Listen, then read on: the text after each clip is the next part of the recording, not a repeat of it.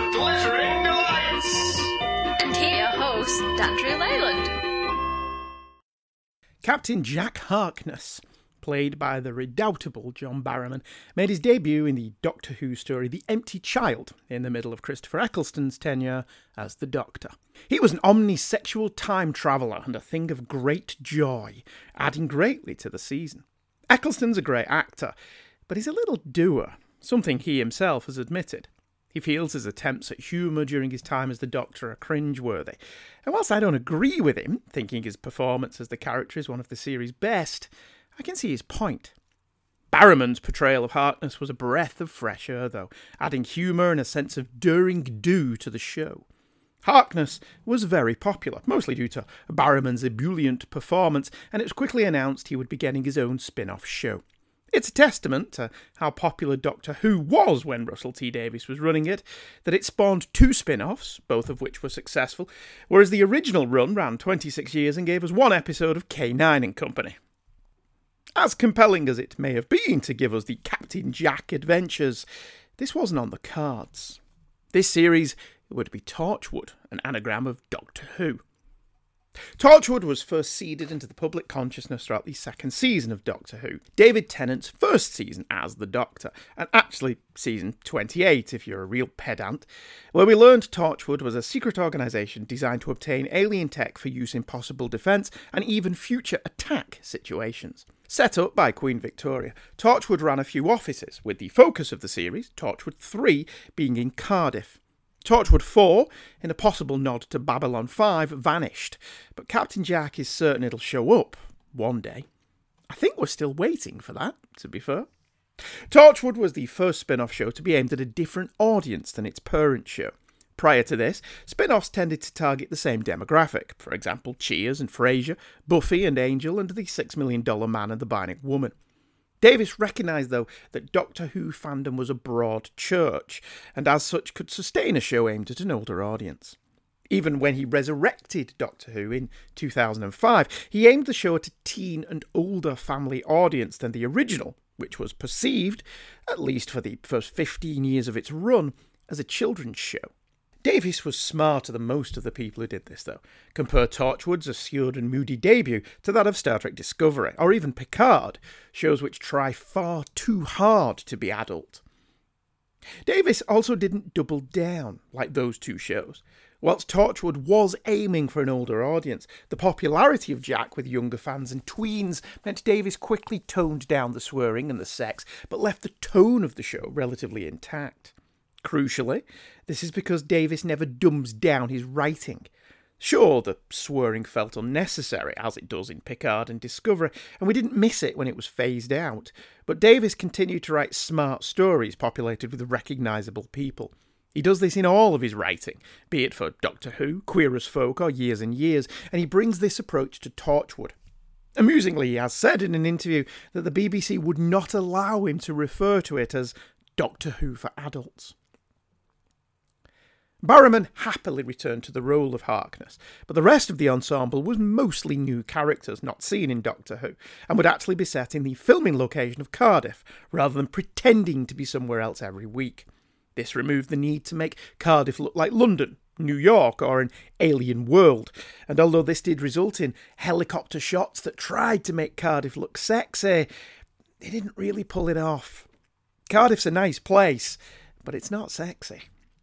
Added to the cast were Eve Miles as Gwen Cooper, Bern Gorman as Owen Harper, Neko Mori as Toshiko Sato, Indira Varma as Susie Costello, and Gareth David Lloyd as Ianto Jones. One of these things is not like the others. The first episode of Torchwood is more hit than miss. Despite not being a pilot in the true sense of the word, a full season was commissioned before cameras even rolled, so this episode didn't have to sell the series. The first episode does function in that role of pilot episode. Structured very much like Davis's first episode of Who, Rose, the first episode of Torchwood, entitled Everything Changes, focus on Miles's character of Gwen Cooper. Initially a Cardiff copper, she blunders upon a Torchwood investigation, and, being a tenacious sort, she starts digging into Torchwood and what it is.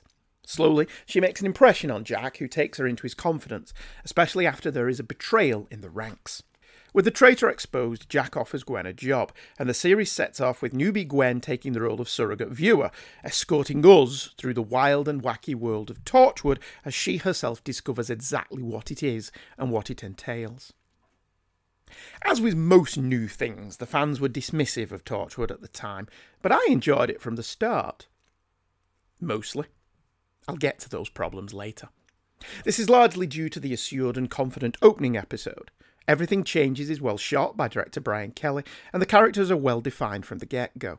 Davis was influenced by Buffy spin-off Angel, which was originally pitched as being darker and more adult than Buffy, a promise that series never really fulfilled, but the intent was what Davis carried over.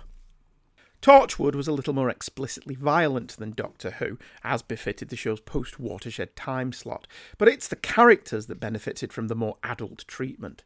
Gwen is allowed a boyfriend and a sex life, even if Jack is less of a Jack the Lad here than he was in Doctor Who. He's more serious in Torchwood, more hardened. All of the Torchwood characters are hardened and actually not very nice people, with the exception of Ianto Jones, who's pretty much what you see, what you get in the first instance. Owen Harper, for example, is flat out unlikable, a novel and dangerous tack to take when introducing a new show, and actor Bern Gorman revels in playing a bit of a bastard. All three of the main characters that aren't Jack or Ianto are up to something, using Torchwood tech for their own purposes, although only Owen is outright scummy in his misuse of the equipment. Owen is using an alien perfume to convince people to have sex with him, date rape by any other name, and he's pretty unrepentant about it.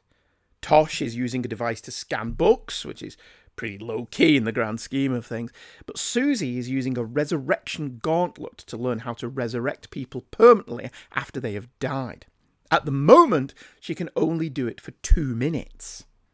Whilst Owen is reprehensible, he isn't killing people, which is what Susie is doing, in her efforts to learn how to better use the glove.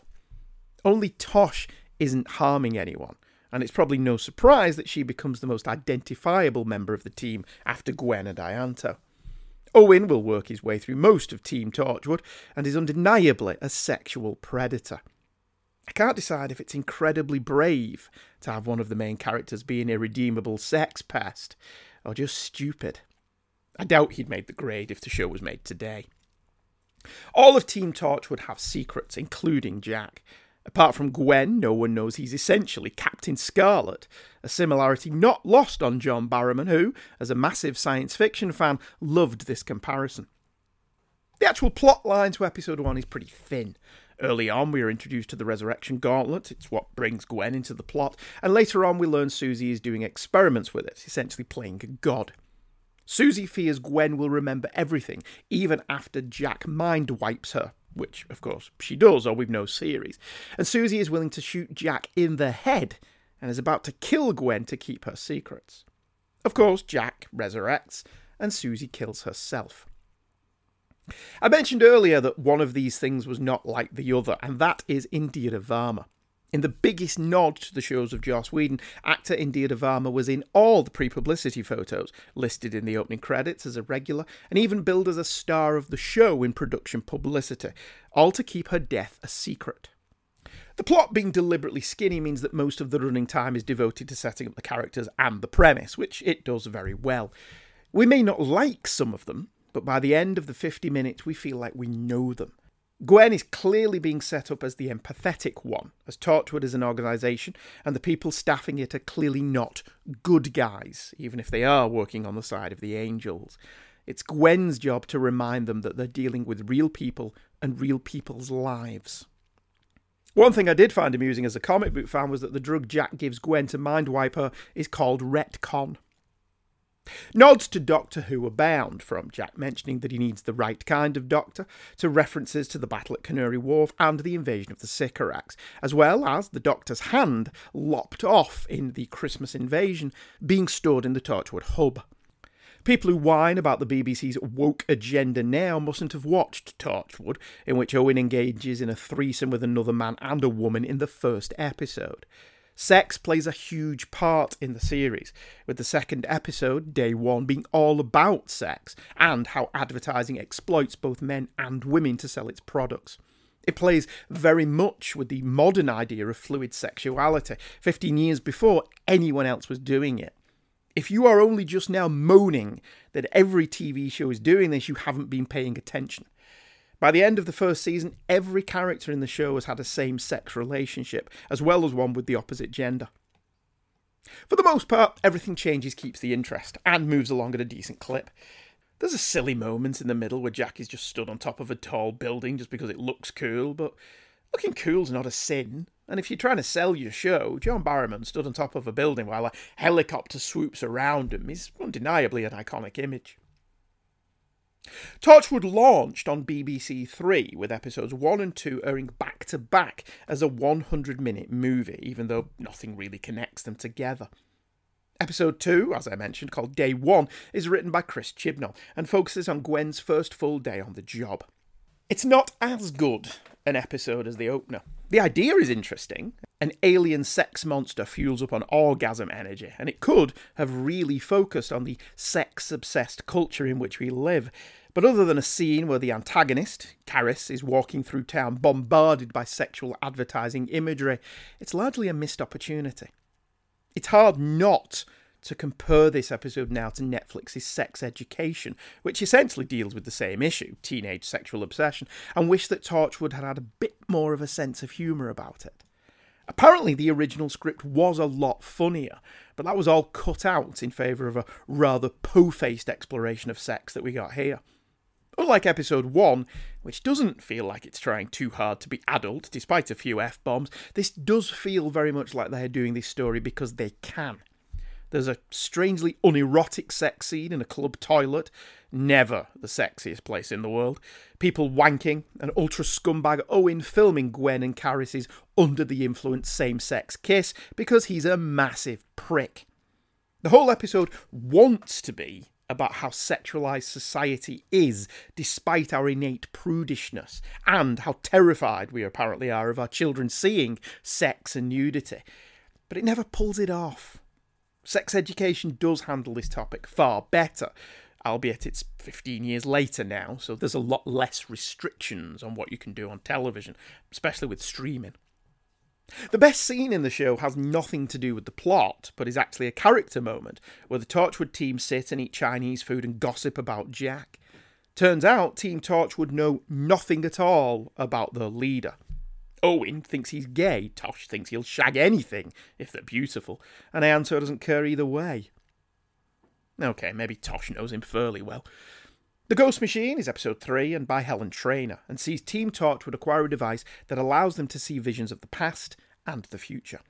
Owen becomes emotionally involved when his vision shows him a young girl being murdered by a teenage boy in the 1940s, and he's determined to track down the man who did it, who, for 60 years, has gotten away with the crime. The Ghost Machine's a solid entry. Its MacGuffin is something that could easily slot into an episode of The X-Files, or Buffy, or even Friday the 13th, the series.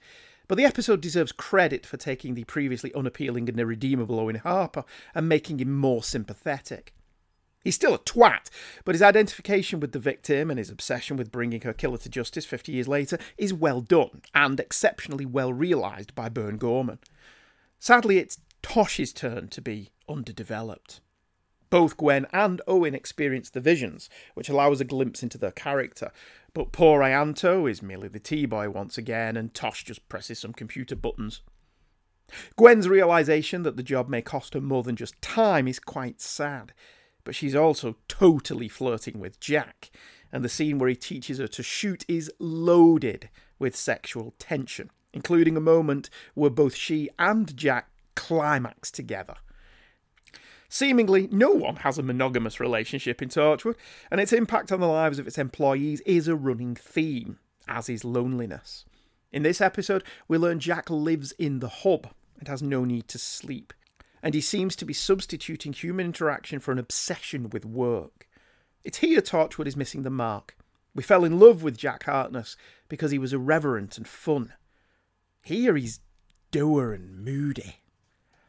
Rog Blake himself, actor Gareth Thomas, shows up as the elder version of the murderer, and the location photography is still wonderful, but no amount of glamorous photography can hide the fact that some of Cardiff is a bit of a dump.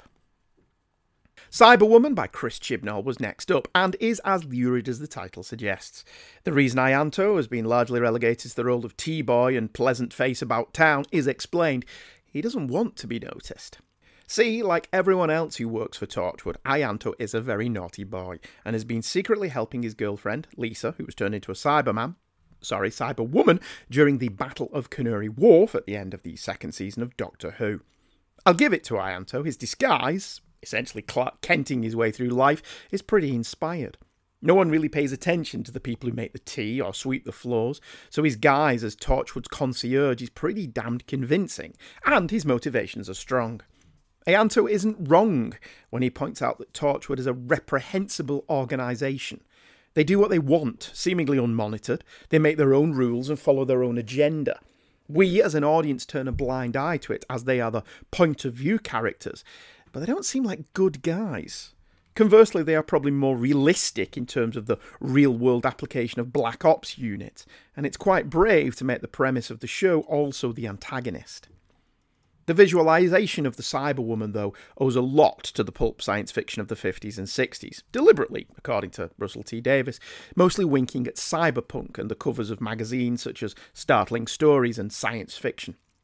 However, whilst it may work beautifully in paint, it just looks ridiculous in reality. The Madonna-esque pointy boobs, the burr midriff and thighs, and the stupid high heels, all of which should be erotic, are just daft. God bless the cast and actor Caroline Chikese, who, as Lisa, managed to play all of this with straight faces. The script works better in its more ambiguous moments. Ianto calling Jack out on him being a monster is a nice touch, and both Ianto and Jack have valid points. Ianto believes Lisa can be saved, but Torchwood would never agree to helping her because they live to destroy. Jack, conversely, knows she can't be saved. She's cyber now, but feels that Torchwood serves a valid purpose with its methods, even if they are sometimes over the top. Case in point, the ending.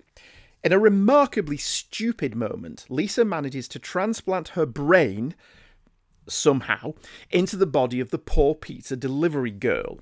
This is achieved off-screen, apparently in a matter of minutes. Not only is this as daft as hell, it's also yet another death on Torchwood's conscience. But if Lisa could do this, why the hell did Ianto not get one of the many bodies that Team Torchwood seem to rack up every week and use that? How did she pull off the brain transplant with only a few minutes? How did she have the skills and capability to do it? It gets worse. When Owen and Jack arrive, rather than try and see if Lisa could perhaps be reintegrated into humanity now she's human again, they just shoot her. Lisa was converted by the Cybermen, the bad guys, and as such, whilst we feel sympathy for her, her conversion and death aren't really on us. That poor pizza delivery girl, named Annie in the credits, had a family, a mother, a father, brothers, sisters, maybe a child, and Jack and Owen casually shoot her multiple times. And these are supposed to be the heroes. Jack even has the gall to get all holier-than-thou with Ianto at the end, despite him being culpable in a number of innocents' deaths so far in the series, and we're only on episode 4. Later on, this will be even more egregious when Jack sacrifices a child for the supposed greater good. I found my mind wandering throughout Cyberwoman, and as such I started questioning what I was seeing. Sadly, with Cyberwoman, the more one does that, the less it holds up.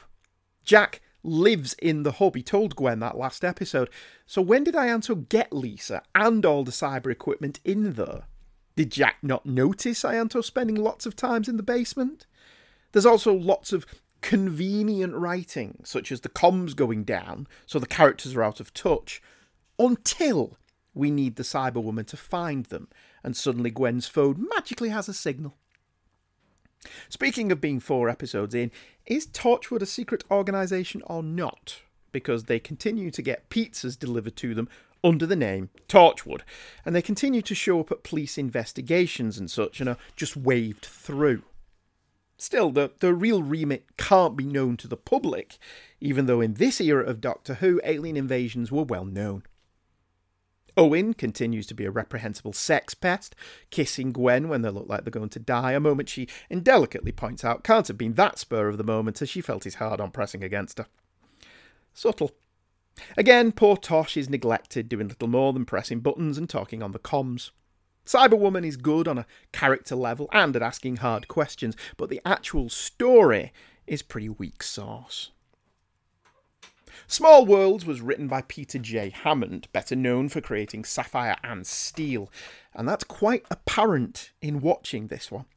Dealing with ancient folklore, the Cottingley Furries incident, this is a slow burn horror story that focuses on Jack, throwing some light on his past as well as providing a genuinely creepy monster. The original mystery saw young girls in 1917 taking photos of what they said were furries. Arthur Conan Doyle was convinced. Harry Houdini, not so much. But the legend persists to this day, partially because although the girls admitted to faking the photos, they went to their graves swearing they had seen real furries. Hammond takes this idea and runs with it. He weaves the story of the furries around the death of Jack's troop back in 1919, with an old friend of Jack's, Estelle, who knew his father in World War II, and these malevolent beings from the dawn of time, and he does it adeptly. It's a curious brew, essentially taking a Highland approach to Jack's history and applying a dose of real-life British mythology to it, but it works exceptionally well. It turns out Jack was Estelle's lover, not Jack's father, and Jack has a personal connection to the furries who slaughtered his comrades. The sepia-tinted flashbacks are well done, and it's the first time Torchwood feels like a fully developed and genuinely adult science fiction drama series. Furry tales have always had a tinge of the terrifying to them, hence being called grim, and Hammond milks this for all it's worth. Kudos as well to the score and the direction for creating a genuinely unnerving piece of work. To add some present-day drama, Hammond adds in a small child, Jasmine, who befriends the furries, and they save her from a predatory paedophile and school bullies. There's few tears to be shed for the pedo, but the furries don't distinguish between him and the bullies, meting out vengeful justice on small children as well as predatory adults. Yasmin's stepfather is also targeted. To be fair, he is portrayed as a bit of a knob, but he's not necessarily evil. Sadly, the Chosen One narrative is ladled onto Jasmine, which explains why Jasmine is important to them, but it's terribly played out nowadays. Ah well, at least Team Torchwood don't have daddy issues. Yet. Jack's solution to let them take Jasmine, once again emphasising he's not a good man, crushes poor Jasmine's mother, who loses her fiancé and child in the same day, another casualty of Torchwood's callousness. Even the rest of the team feel that Jack was harsh here. It's an ambiguous and audacious choice to take with your lead character, and it gives the viewer Torchwood's best episode yet. Countryside, like Suicide, by Chris Chibnall, takes its cues from films like Texas Chainsaw Massacre, The Hills of Eyes, and other genre TV like The Benders episode of Supernatural and the trio of morons from Buffy's 6th season, in that it postulates that no matter what alien entities Team Torchwood encounter, man will always be the worst creature out there. It's a well-directed little horror movie, but highly derivative. Once you know that Soylent Green is people, it's only the suspense and the acting that keeps this one going. Fortunately, the cast are so damn good. Game of Thrones, Owen Teale is the bad guy, and he delivers a one-note performance, although he's not really given much in the way of a character. There's no real motivation for him in the village to do this every 10 years, because they're portrayed as cannibals, so surely it'd be a constant thing. I also didn't buy the romance between Owen and Gwen, as she seems far too smart to go for a slimy bastard like Owen. What is good is Gwen's inability to understand why people do this to other people. Sorry, Gwen. It's a question that's been pondered for decades and we're still no closer to an answer. The beautiful Daniela Denby-Ashe, best known for the BBC sitcom My Family, guest stars in Greeks Burying Gifts by Toby Whithouse. She's an alien prostitute who's over 200 years old and in possession of a pendant that allows the wearer to read people's minds. She hits on Tosh in a bar and the two embark upon a relationship. However, Denby Ash's character, Murray, is playing mind games to achieve her goal, to gain a transporter to send her back to her home world, the transporter being located in the Torchwood Hub. Greek's Burying Gifts is reminiscent of another Buffy episode, this time Earshot, where Buffy gains the ability to read minds, although it's a common trope in science fiction, from Philip K. Dick's Minority Report, The Demolished Man by Alfred Bester, and Dying Inside by Robert Silverberg. In comics and films, mind reading is a fun power. In the books, it's a curse, and such it was for Buffy and here, Tosh. It's a lovely showcase for Naoko Mori, who rises to the challenge of having an episode built around her. Tosh is a lovely character, a thoughtful introvert with hidden depths. For reasons I cannot comprehend, she fancies Owen and is desperately lonely. Murray feeds on this, giving Tosh joy. Again, this is none too subtle subtext in Torchwood, and again, I can only assume the YouTubers whining about the current iteration of Doctor Who didn't watch this show. Maybe they're not real fans. Maybe I should gatekeep them. Yeah. The focus on Tosh means the other characters are left to be playful. Owen and Gwen are being none too subtle about their affair, and their thoughts about Tosh are both delightful and heartbreaking. Owen is still a tosser, but the banter between he and Gwen is genuinely amusing. The theme, though, is what do people really think of us? And given Torchwood's incredibly cynical and atheistic view of humanity, what do they think about it all?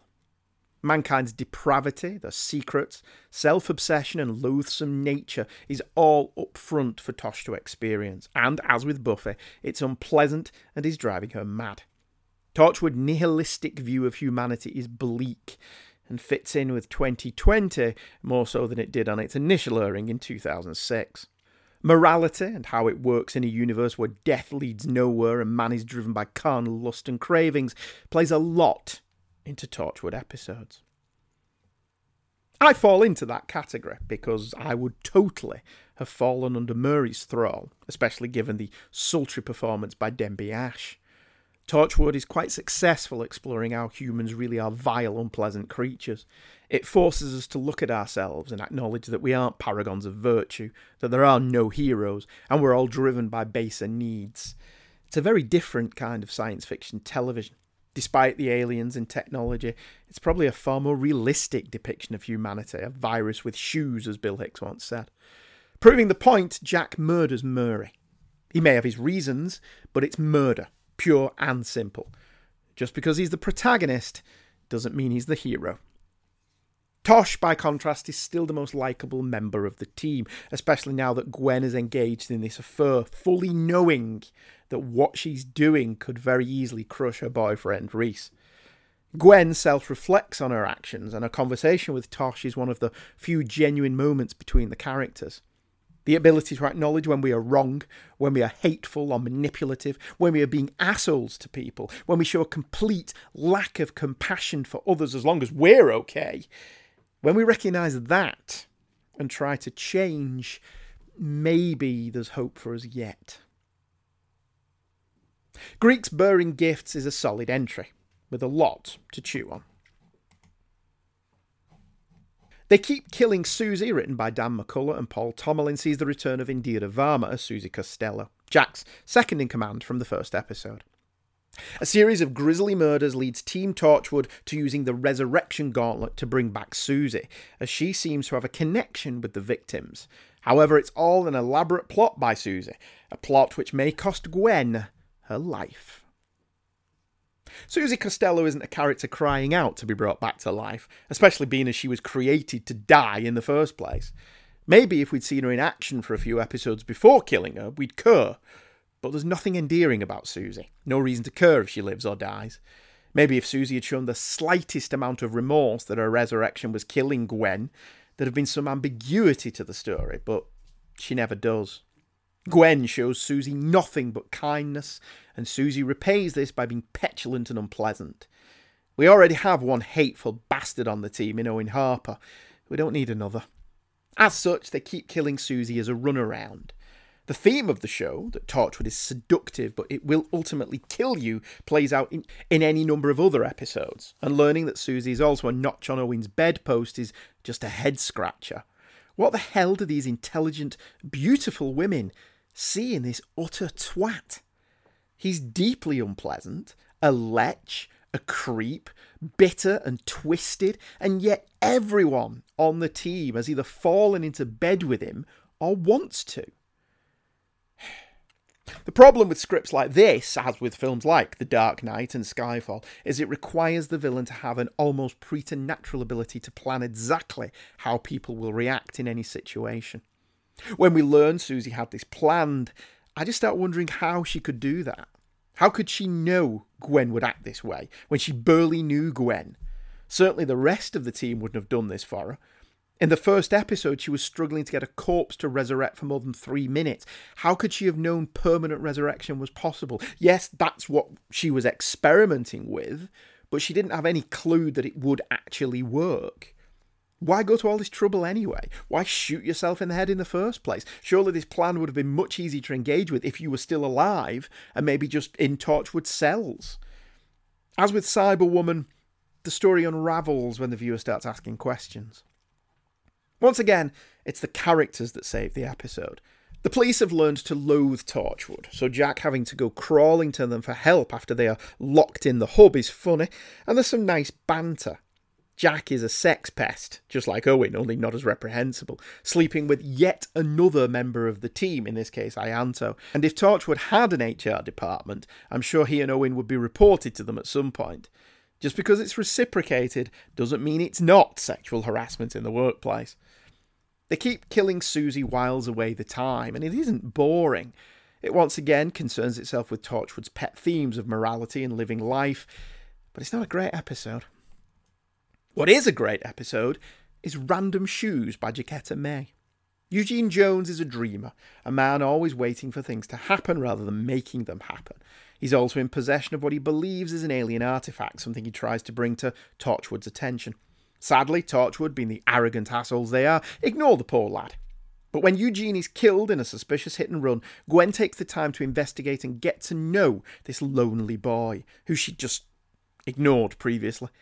She doesn't realise that she has an assistant in her quest, the ghost of Eugene Jones. Random Shoes has a number of elements that make no sense when you think about it. The random shoes of the title are a little MacGuffin, and Eugene is a bit dense going to meet someone for the 15 grand he made on eBay from auctioning the alien artifact. He should have just let PayPal handle it. But this is an episode where none of that matters. In a dark, nihilistic series like Torchwood, Jaquetta May pens an episode about life and not letting life pass you by. I found myself being drawn into the life of Eugene in an affecting and emotional way. Like Gwen, I grew to like the kid. After episode upon episode about the futility and misery of life, to have an episode be life-affirming is lovely. It's a story about exploring life, not in a trite, seize your dreams way, something I always found eye-rolling and tedious, but in an everyday way. Go on that holiday you've always wanted. Well, when we're all trapped in isolation anyway. Tell that person that you love them. Have an ice cream. Do the everyday things that make you happy, because tomorrow you could literally be run over by a drunk driver.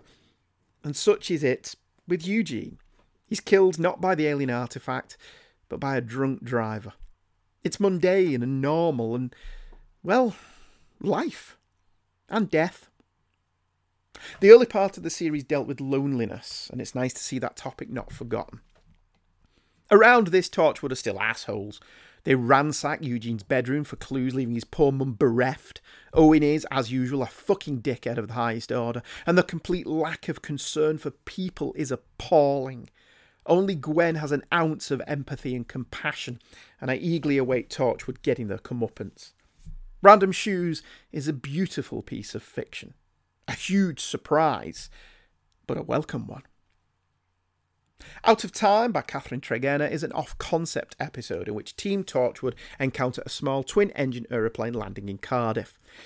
Nothing unusual about that, except the plane launched in 1953. It's up to the team to help the pilot, Diane Holmes, and her passengers, 45-year-old businessman John Ellis and 19-year-old Emma Louise Cowell, to adjust to life in 2007. Out of Time has moments of sublime beauty, and like other high-concept off-piste genre offerings like The Inner Light on The Next Generation, Carbon Creek on Enterprise, or The Zeppo on Buffy, it revels in the fact that it doesn't have to follow any set formula. Each of the characters are teamed up with a Torchwood member, Jack with John, Emma with Gwen, and Diane with Owen, and each learns from the process. Gwen and Emma strike up the most believable friendship, Gwen adopting a big sister approach to teaching the 50s ingenue about sex in the 21st century. It's Emma who benefits the most from this story, her arc taking her from doe-eyed teen with no ambition other than to marry, to being a free-thinking, truly liberated woman with ambition and optimism to spur. It's a nice change to see someone happy in Torchwood, and it's nice to see Torchwood actually help someone for once. For Misery, there's John's story, a poor man who can't cope with the future and the fate of his son, and who Jack lets down spectacularly. John becomes suicidal, and Jack ultimately helps him euthanize. Whilst I, personally, am on the side of someone being able to choose if they want to die in certain circumstances, this is where Torchwood's bleak approach to life is almost too grim to bear. John was in his late 40s. He had plenty of life left to live. He wasn't ill. He wasn't going to die. Jack should have tried harder to show the guy that the grief will dissipate, and he could have led a full life. Instead, Jack helps him die. Oh, he pays lip service to helping. He tells John that death leads to nothing, no afterlife, no joy, just black. But John still wants to kill himself, and instead of trying to help or getting him help, Jack gives in and just sits with him while he commits suicide. Jack's made some terrible decisions in this show, but I felt this was one of the worst. The surprising part of the story is Owen, whose relationship with Diane actually affects him, and she's the one who ditches him, choosing to fly back into the sky to see if the rift that sent them here is accessible so she can return home. Obviously, none of this is new. The idea of time-displaced people goes back to the H.G. Wells story The Sleeper Awakes, and any genre TV fan of long standing can no doubt reel off a handful of these without thinking about it. Still, Torchwood's take on it is a mature look at the subject, with even the elements I disliked being well handled. Combat is written by Noel Clarke, who played Mickey Smith in the Eccleston Tennant run on Doctor Who, and has had a really good career as a writer-director as well as an actor since being in the series. In this episode, Clarke tackles white male malaise, doing a version of Fight Club, whereby Owen, already low and miserable after the events of last episode, goes undercover to find a secret society of men engaging in bare-knuckle brawls with Weevils, the alien beastie Team Torchwood captured in episode 1. Sadly, it's more of the same bollocks about how we're all dispossessed nowadays and boo-hoo, poor us. Look, if hitting something is the only way you can feel like a man, take up boxing or rugby. Stop whining because you're not allowed to beat up your wife anymore. Hell, I play squash. That's a really fast and aggressive game. Do that. Just stop moaning about how hard it is to be a man nowadays, whilst you're slathering yourself in Elemis men's skincare products and having your ball sack waxed. Elsewhere, this just makes Owen even more miserable, even though Torchwood does give him a purpose, and Gwen falls further and further into the seductive life of Torchwood, neglecting her boyfriend Rhys and generally screwing up royally. The penultimate episode of the season, Captain Jack Harkness, by Catherine Dre Garner, is more time rift shenanigans, with Jack and Tosh investigating a mysterious ballroom from which emanates 1940s music. Their investigations cause them to transfer back in time to 1941, where they meet the original Captain Jack Harkness. Only Gwen, Ianto and Owen can get them back, thanks to clues left through time by Tosh, but they have very different ways of achieving this goal. There's something telling about the fact that the only person Jack can really fall in love with is himself. The real Captain Jack, from whom ours took his name, is also a captain in the US Air Force and is also a man struggling with his sexuality. And Torchwood sees two men taking to the dance floor long before Strictly Come Dancing would receive some controversy for the same thing. It's one thing to be out in 1941 and be treated like a leper. It's another to still have this same outmoded viewpoint today. People again complain about how woke this stuff is, but it's giving a voice to people who've been silenced for years. And Captain Jack Harkness is a lovely and rather sweet ode to being allowed to be yourself. Naysayers be damned. Elsewhere, the cracks are starting to show in the team, with Owen angry over Diane and the events of the last episode, Gwen regarding him with loathing, and Ianto preventing him from opening the rift to get Diane back.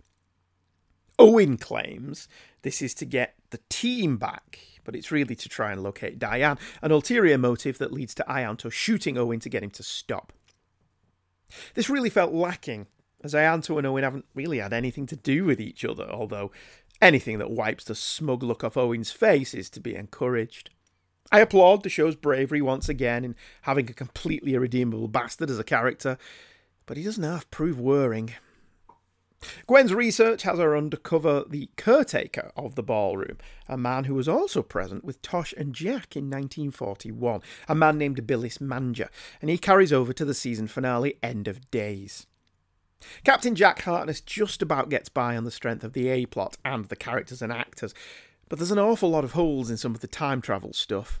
You'll all have your own favourites, I'm sure, but mine is that Tosh can apparently gouge a large cut in the palm of her hands with a coffee tin. Health and Safety would have a field day with that nowadays.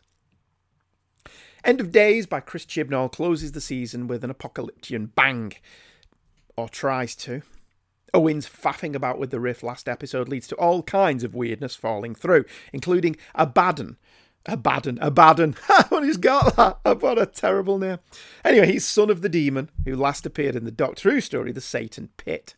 Abaddon, oh dear, sucks the life out of anyone near him. But sucking off Jack may be too much for the beast to handle. Yes, I really did say that. Will Jack's immortality be enough to kill the beast and save his own life?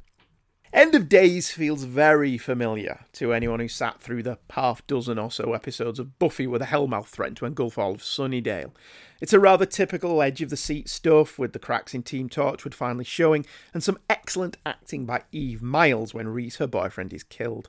There are some really good thematic ideas here. Jack's death wish plays into the finale, paying off some elements throughout the show.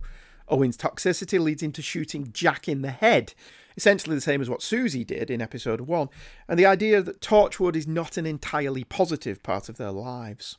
Sadly, the resultant episode, though, is messy. The budget means the drama never really takes flight. Jack essentially fights a shadow in the climax. It's not really clear exactly what's going on, and we never really feel the effects of the rift on Cardiff. Some shots of people walking down the street, shaking from side to side, and then them lying on the floor dead aren't terribly convincing. I wasn't overly sure what Billis Manja's role in all this was. The series also concludes on a mini cliffhanger, as Jack buggers off when he hears the sound of the TARDIS, which obviously leads into the Utopia episode of Doctor Who. Ultimately, though, End of Days sums up Torchwood. A lot of good ideas, interesting characters, and very good actors, trapped in some occasional schlock and B-grade science fiction. Now, I like B-grade science fiction, and when the show concentrated on characters dealing with the weird and the wonderful, it excelled. There are a number of good episodes in Torchwood's first season, but the nihilistic and bleak tone it strikes, its constant focus on how life is ultimately meaningless, and the sheer number of miserable and unpleasant characters means it's sometimes really difficult to watch. Tosh is always whining, Gwen is falling down a pit of despair, Ianto is a nobody, and Owen is just a fucking nasty piece of work.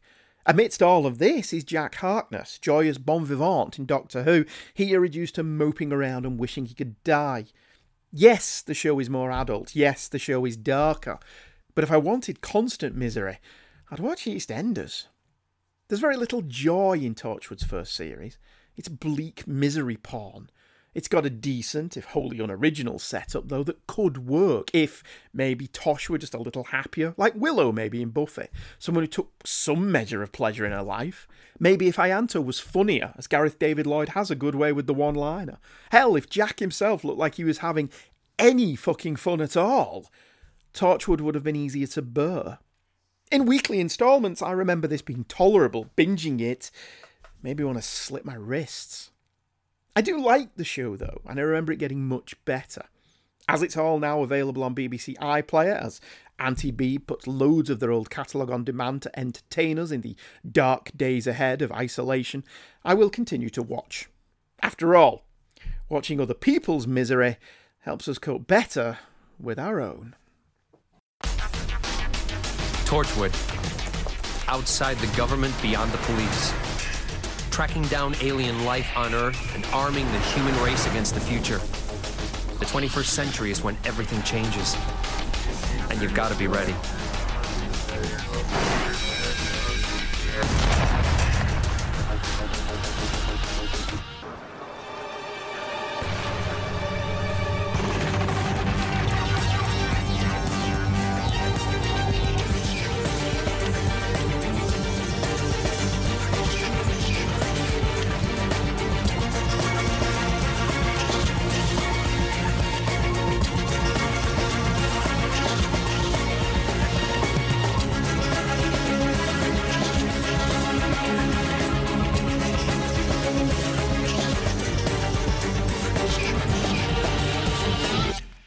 Okay, let's check out the email section of the show, should we? I've got a couple of emails, which is always lovely.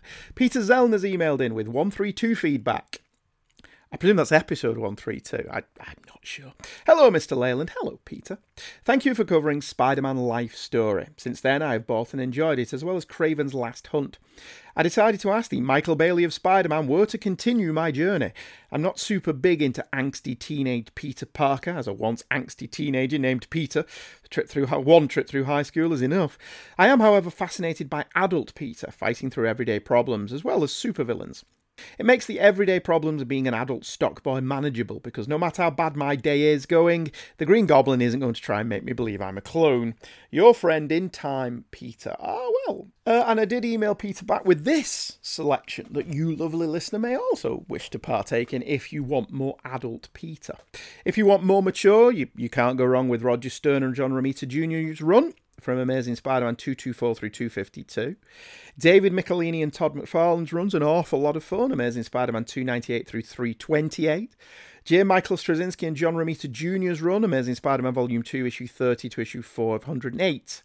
The latter isn't really 500 issues. With issue 500, Marvel went back to the original numbering. Notice where I finished as far as I'm concerned, that's where the Straczynski run ended, when John Romita Jr. left. And if you tell me differently, you're wrong. Sorry, you just are. J.M. DeMatteis and Sal Buscema had an excellent psychological run on Spectacular Spider-Man 178 through 200, but that's never been traded, and it does not appear to be on Comixology. That's a good place to start. If you want to go for more, I have other recommendations for later after you've done that. But thank you for emailing in with your question, Peter. It was lovely to hear from you. Episode 142, ASM 88 through 93 by Olivia Villar. Hey, Andy. Hello, Olivia. I enjoy The Palace, especially when you do an episode devoted to The Amazing Spider-Man. While I love most eras of Spidey, the Bronze Age era is very enjoyable for me, so I'm glad you are delving into that period currently. Issues 88 through 90, as we Spidey fans know, were the last Dr. Octopus appearances written by Stan. The next time Octopus appears is in issue 112, and with Jerry Conway as the new writer. Of course, Jerry takes Octopus in an interesting direction during his run. I can't help but think that had Ditko stayed all the way through 1970 as the book's plotter and artist, Peter's reasons for not participating in the protest would have been different, i.e. ASM 38. The scene in issue 89 where Jameson wants Robbie to do something about Spider-Man seemed lazy and reminds me of people whom I have known in life that are annoyingly overly dependent on certain people. You're right. What the hell was Robbie supposed to do? It's too bad that Gwen not only left NYC to see her aunt and uncle, but also because of that GMS retcon in Sins. Swear words. Still to this day, that GMS story arc was not well thought out continuity-wise. In issue 92, Iceman appears during a time when he quit the X-Men in Byrne's X-Men The Hidden Years, so that worked organically when he says that he's been out of action from the X-Men in issue 92. After the Prowler's appearance in issue 93, he doesn't show up in a Spider-Man title again until Spectacular Spider-Man 47, which introduced a Prowler whose identity is someone who appeared during Ditko's last 10 issues on Amazing. Can't wait for the next 5 or 6 issues of Amazing Spider-Man that you spotlight, and you may be spotlighting issue 100. Again, I enjoy listening to the podcast and keep up the great work, Olivia Villar. Well, thank you, Olivia. I'm glad that long-time Spidey fans very much enjoy the show. As I've mentioned before, I'm always a little bit worried about having released them as under the umbrella of Palace. I feel that maybe long-term Spider-Man fans aren't hearing them. Maybe they don't want to. Maybe they don't want to hear to me waffle, I don't know. But if you know any other long-term Spider fans that I don't know that you think may enjoy my inane ramblings, plug them in. I rely on word of mouth for this show. I don't even have a profile trailer for it, which I should do. For those that care, I have a tentative plan of what I want to do with Spider-Man in the future. I've been toying with the idea of what to do once I reach a certain point, because an awful lot of the stuff, the key stories, I covered on Hey Kids Comics with my son Michael. So you may want to go and check those out if you want to hear what we thought of the night Gwen Stacy died and the Clone Saga. All of that was covered over on Hey Kids. So my current plan is to, and again, these won't be consecutive. I don't know when they're going to land, but what I've penciled in is to do Spider-Man issues 94 through 100. Probably be the next episode. Obviously, I won't be giving a lot of coverage to Amazing Spider-Man 99 because I've already done that. So if you want to go back and listen to that episode, maybe I should just drop it in to that show, like they used to do on old television shows, like flashbacks, bottle clip shows. Maybe I should do that, see if anyone even notices. Then I'm going to do issue 101 through 104. Then issue 105 through 110, which takes us to the end of Stan Lee's run on the book. Now, obviously, there's a bit of Roy Thomas in there, but he carries on the story and plot threads that Stan left when he left with issue 100. And then with issue 110, I will probably leap straight to the Roger Stern run over in Peter Parker the Spectacular Spider-Man issue 43 and go from there. And again, I've mapped out what the episodes are roughly and what issues they'll cover, but that's 8 episodes in total. So that's a long way down the line when you consider the other stuff that I may want to talk about as well. But it's planned, so hopefully I will get there, now that we have a little bit of spare time, thanks to being isolated. We'll see what happens. But thank you for emailing in. Our final email tonight from Professor Alan. Oh, hey Alan. Andrew, I was enjoying a quiet weekday at home recently and was just skimming through the channel offerings on the TV, and what did I find just 2 minutes before it was scheduled to air? An episode of Alias, Smith and Jones. I'd never watched an episode before, and possibly had never heard of it until you started cheerleading for the show on the Palace. And you know what? It was a pretty fun episode, all about horse racing and gambling, and all the shenanigans that arise from horse racing and gambling. I just watched that one episode, but I found it solid entertainment. Good recommendation. Keep up the good work. Professor Alan, Relatively Geeky Podcast Network, Darkness to Light. Well, thank you very much. I'm glad you enjoyed it. I love Alias Smith and Jones. The thing with that Alias Smith and Jones as well, it's not dated because it's a cowboy film, a cowboy series. Even though it was made in 1970 through 1973, I believe, it still holds up today because it's not dated very much. Well, apart from Pete Doole's sideburns, I suppose. Okay, thank you very much for emailing in, you three lovely gentlemen. Alistair Jakes and Mitchell Sanders have emailed in, but as usual, I've got to go and do other stuff. This is already at an hour, which I think is a nice length for these things, in between 45 minutes and an hour. It's long enough to listen to me, I think. So I will be gone. On a more serious note, I hope if you find yourselves in isolation or confined to barracks or whatever, I hope that you're all doing okay. Be safe, be careful, be kind, and we will get through this, and I'll see you all in the future. And it is going to be okay. Eventually. Hopefully. Goodbye.